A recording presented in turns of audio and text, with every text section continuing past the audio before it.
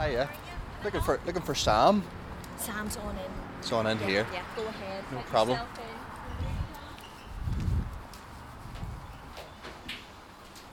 Let's see how we get in here. Where's your thing? That's you.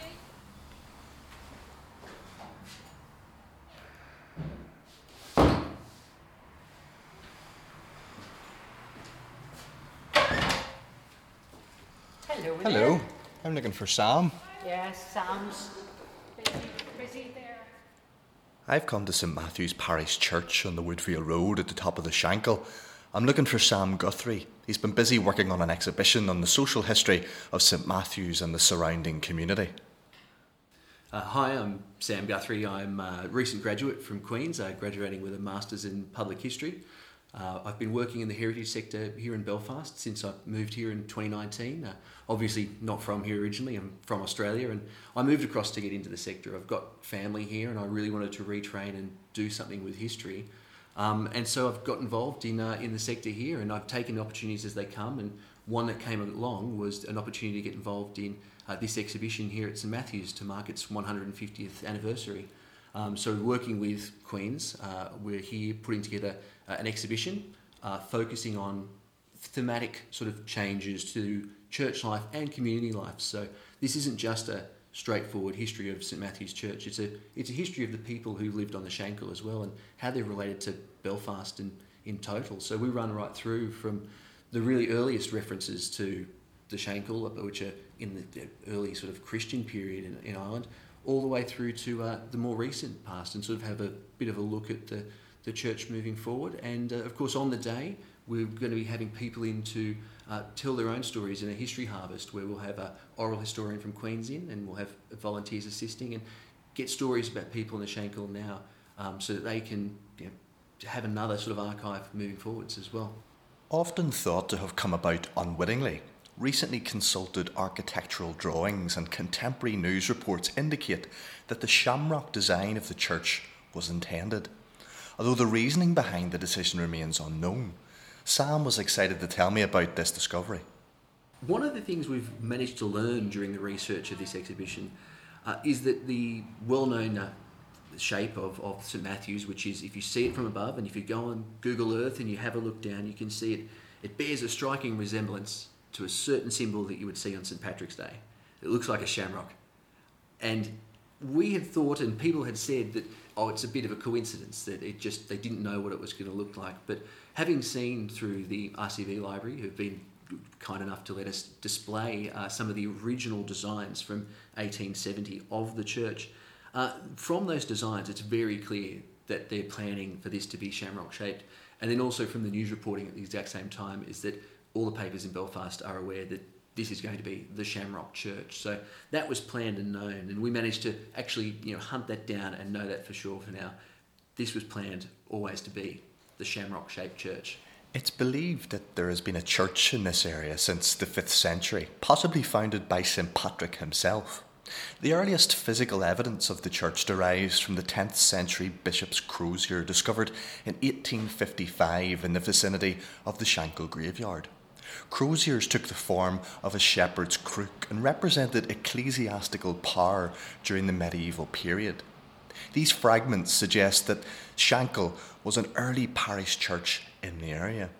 They are on permanent display in the National Museum of Ireland, but remarkably the project team here at St Matthew's have been able to borrow them for this exhibition, something of a homecoming for the Shankill crozier. Yes, we've got a real star of the show, just incredible. It was a pipe dream when we started to plan this exhibition, would the National Museum of Ireland actually lend us the Shankill crozier.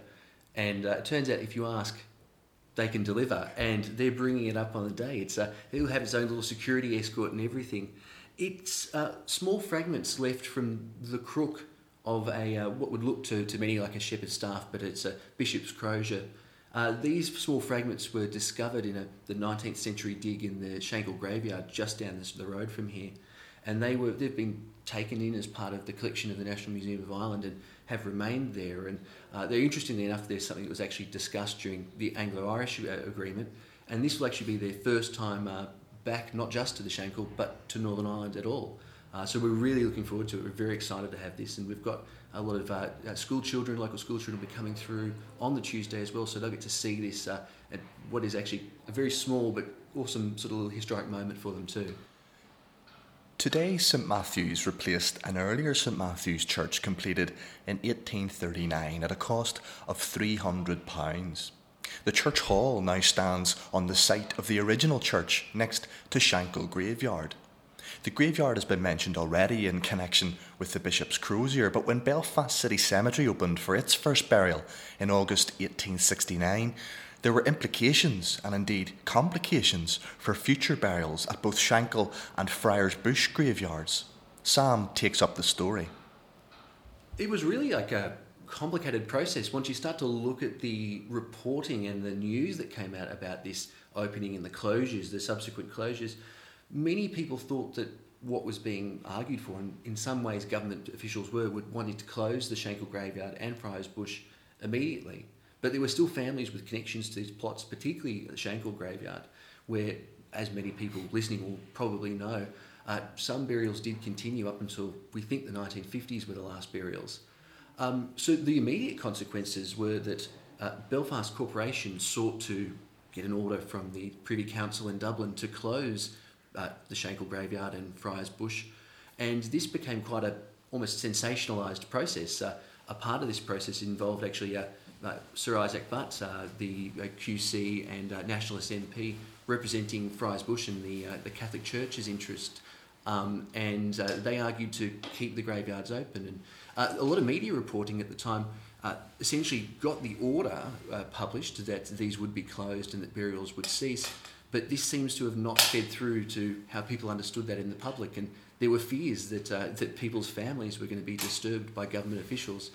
And so a group of people who are unnamed, unfortunately, or maybe fortunately for their own sakes, took it upon themselves to go to Shankill Graveyard and to move members of their family and to move their loved ones into more safe parts of the graveyard they saw, and to bury them at what were the new government guidelines. This was the first time the government was telling people how they could bury their dead. And it was a scene that shocked. It made the news in Australia. That's how I came across this. It was in an Adelaide newspaper. And it wasn't stopped until the mayor came out to reason with people and to explain that this wasn't what was going to happen. And so it was quite sensational scenes. As I'm chatting to Sam, some members of the church are busy setting up the exhibition and sharing some interesting stories. Here as well. This is where I get the experts When actually tell me what I I was should have looking been at doing. these, you see, I thought, you see now, I can actually show you a picture of Of one of these that guy. Yes, this here was William Henry, Yep. right, who was son of Henry and Minnie, born in 1892. But there's a picture up there of the father Oh, really? of that was Harry Maguire. So that was Grandin Maguire. That was my father's grandfather. Oh, so this is some of your family, is it? Yeah, well, family through my father was his father married, his first wife died, Yeah. and his father then married a widow whose husband had been killed in the First World War, whose name's on the pulpit. Yep. And so that's the family. So it's his step Billy family, Maguire. and it's, you notice. Yeah. And you see Release he's, a can of worms. and he's an engraver, Yes. right? And if you look on the pulpit and on that, you'll see Maguire's the engravers. Oh. So it was he who was the engraver who did. So by sheer luck, you picked that page. Nothing to do with me at all. But when I saw it, I thought, golly gosh. When St Matthew's Church was opened in 1872, Belfast was changing rapidly from being a large town to a major industrial city. Its population grew from 25,000 at the start of the 19th century to 365,000 at the end of the century. While the older church had been surrounded by fields, the new church was gradually surrounded by the rows of terraced housing that sprang up as more and more people moved to Belfast in search of work in its factories and its shipyards.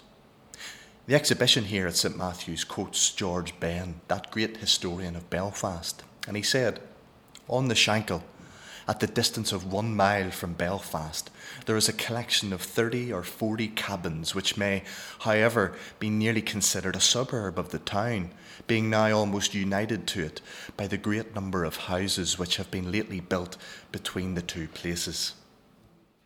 Well, some of what we've got on display here that when people come through to see, and for others you can still check these out online, is the Ordnance Survey maps, particularly looking at, say, 1860 and 1900, a real comparison at the end of the 19th century. You can see that Shankill itself was essentially a village on the outside of Belfast, and many people remembered it as such at that time too. And then at the 19th, so there's the turn of the 20th century, then you've got all the terraced houses have built up all the way, and the population of Belfast is now up to Shankill. It's a suburb on the outskirts of Belfast this time. The population growth was tremendous. I mean, Belfast grew from a city of roughly 25,000 people at the beginning of the 19th century to a city of 360,000 plus at the end of the 19th century.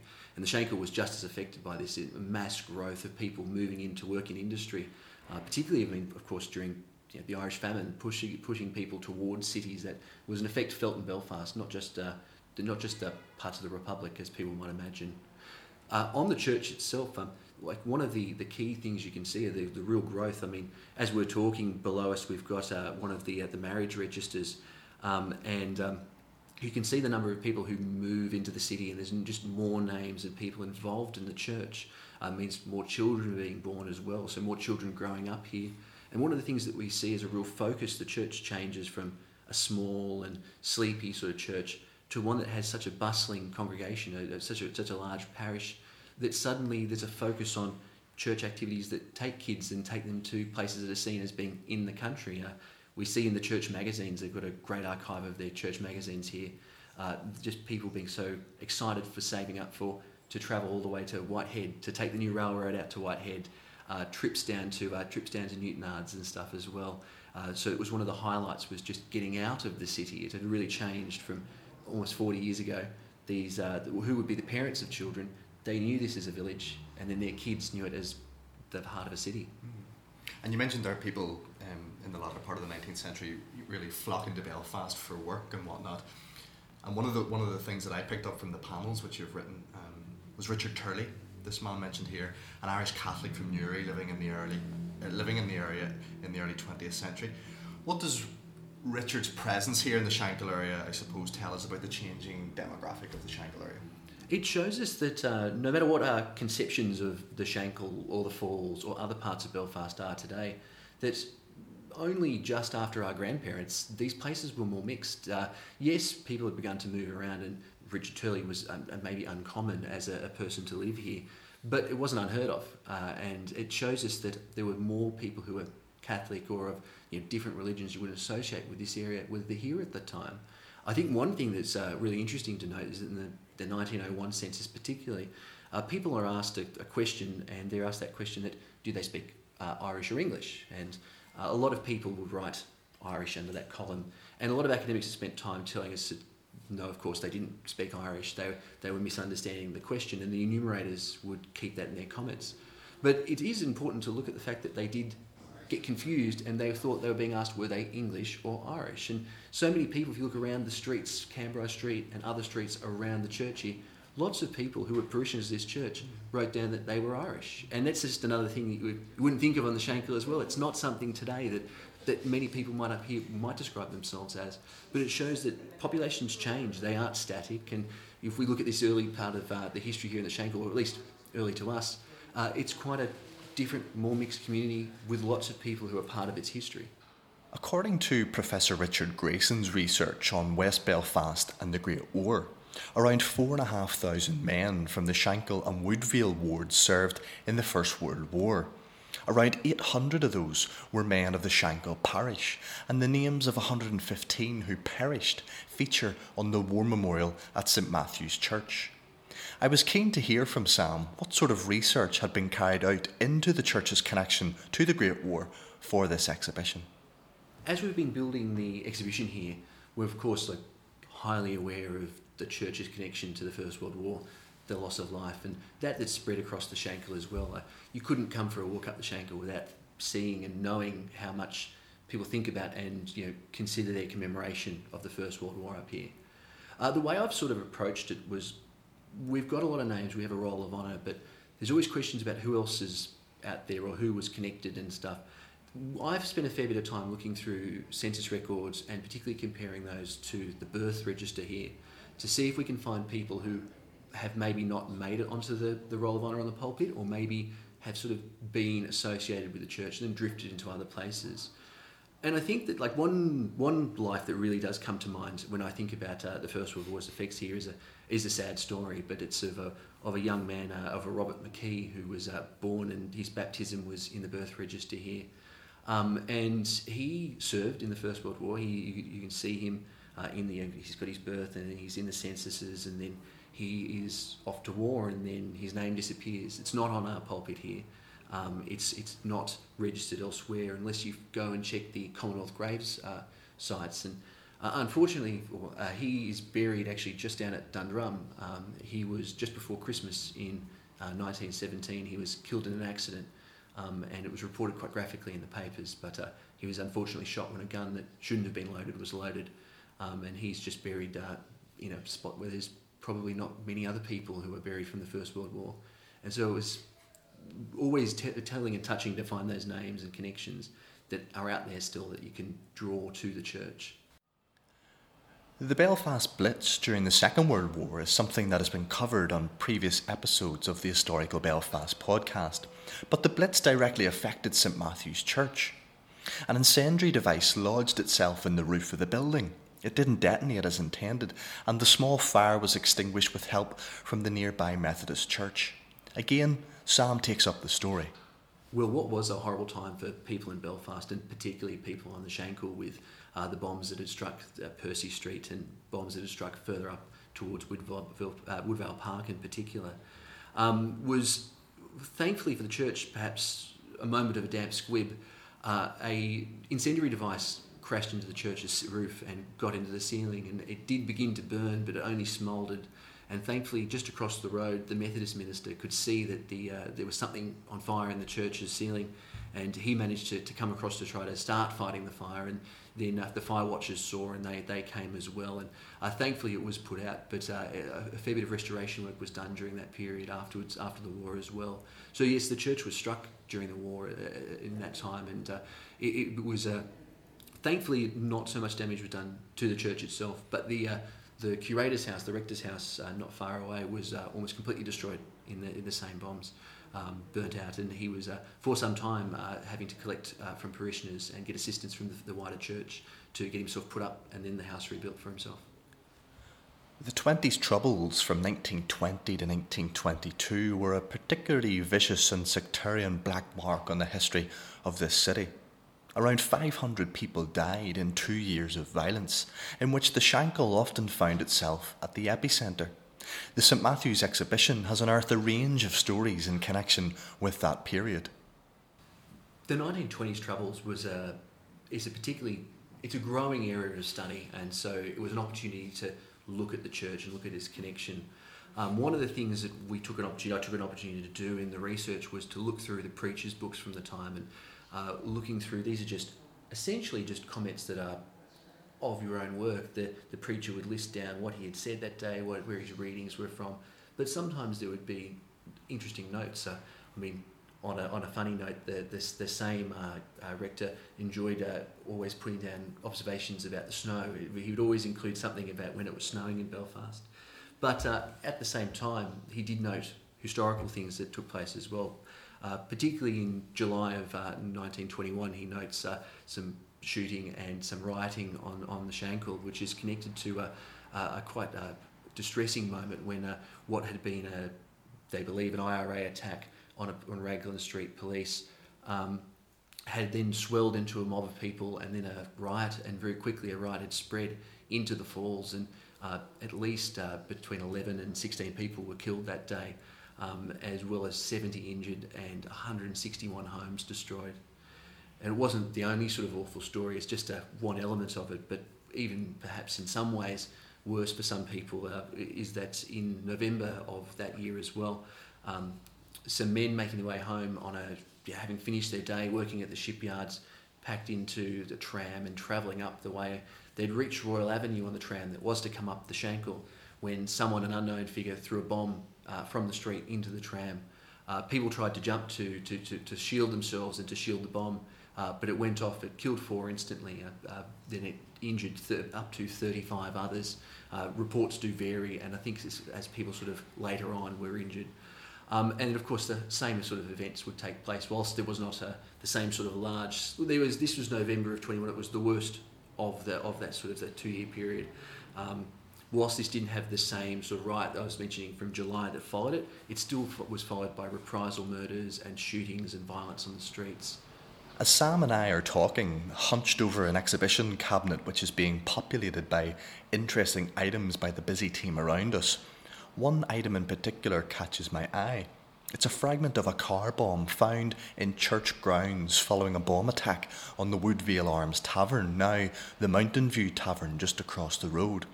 The church, being nearby, was damaged and was forced to close for several months after.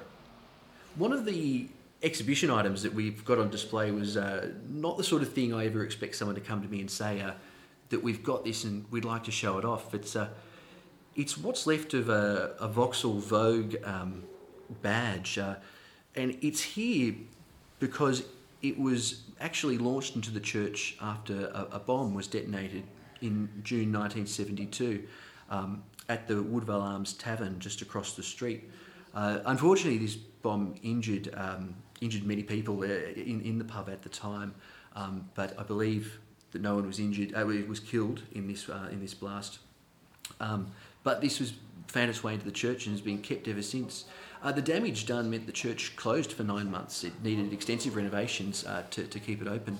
When it reopened, the newspapers were happy to report the church had been bombed twice and reopened twice, so there was nothing to keep it down. While the Save the Shankill campaign experienced success in halting planned demolition, change has continued. Population has shifted dramatically since the Second World War. In the 1950s, the Greater Shankill area was home to almost 80,000 people, but now retains under 30,000. Today, St Matthew's views part of its role as a beacon of memory and peace for the Shankill and its diaspora, a site for those who left and their descendants to touch base with their roots. But I wanted to know from Sam if St Matthew's Church is as important today as it once was. Working with everyone here at the church has been such a pleasure, and I've really gained a strong view of, and they themselves have such a strong view of their role on the Shankill. Yes, it's not the same. One of the things that everyone knows about what has changed here is that the population has since the end of the Second World War, so many people have moved away from the Shankill. The population has more than halved as people have been moved out to different parts of Belfast, and as changes have taken place up here, whether it would be the Weetabix houses of the 70s through to the BUM, the motorway that was planned to come through as well. But those things have changed, and now the church in the 21st century has begun to see itself as not just a church that's on the Shankill, but a church that looks out to those who've left the Shankill. Increasingly, they report that people come in and they're like, "Oh, my mother worshipped here," or my father and his wife, they were married here, or my great aunt, she's in the birth register. I saw it on Prony. So they now see themselves as having a role that is about the outside Shankill, the diaspora, people who've left and still look back as this being part of their home and part of their story. So they really see themselves not just as a centre of worship, but also as a centre of community and a centre that brings people in from not just Belfast but much further beyond. And they've got that real strong view. And that's why in doing this entire exhibition, they really wanted to focus on Shankill, the community, and the church's place in it, rather than just doing 150 years of St Matthew's, the church.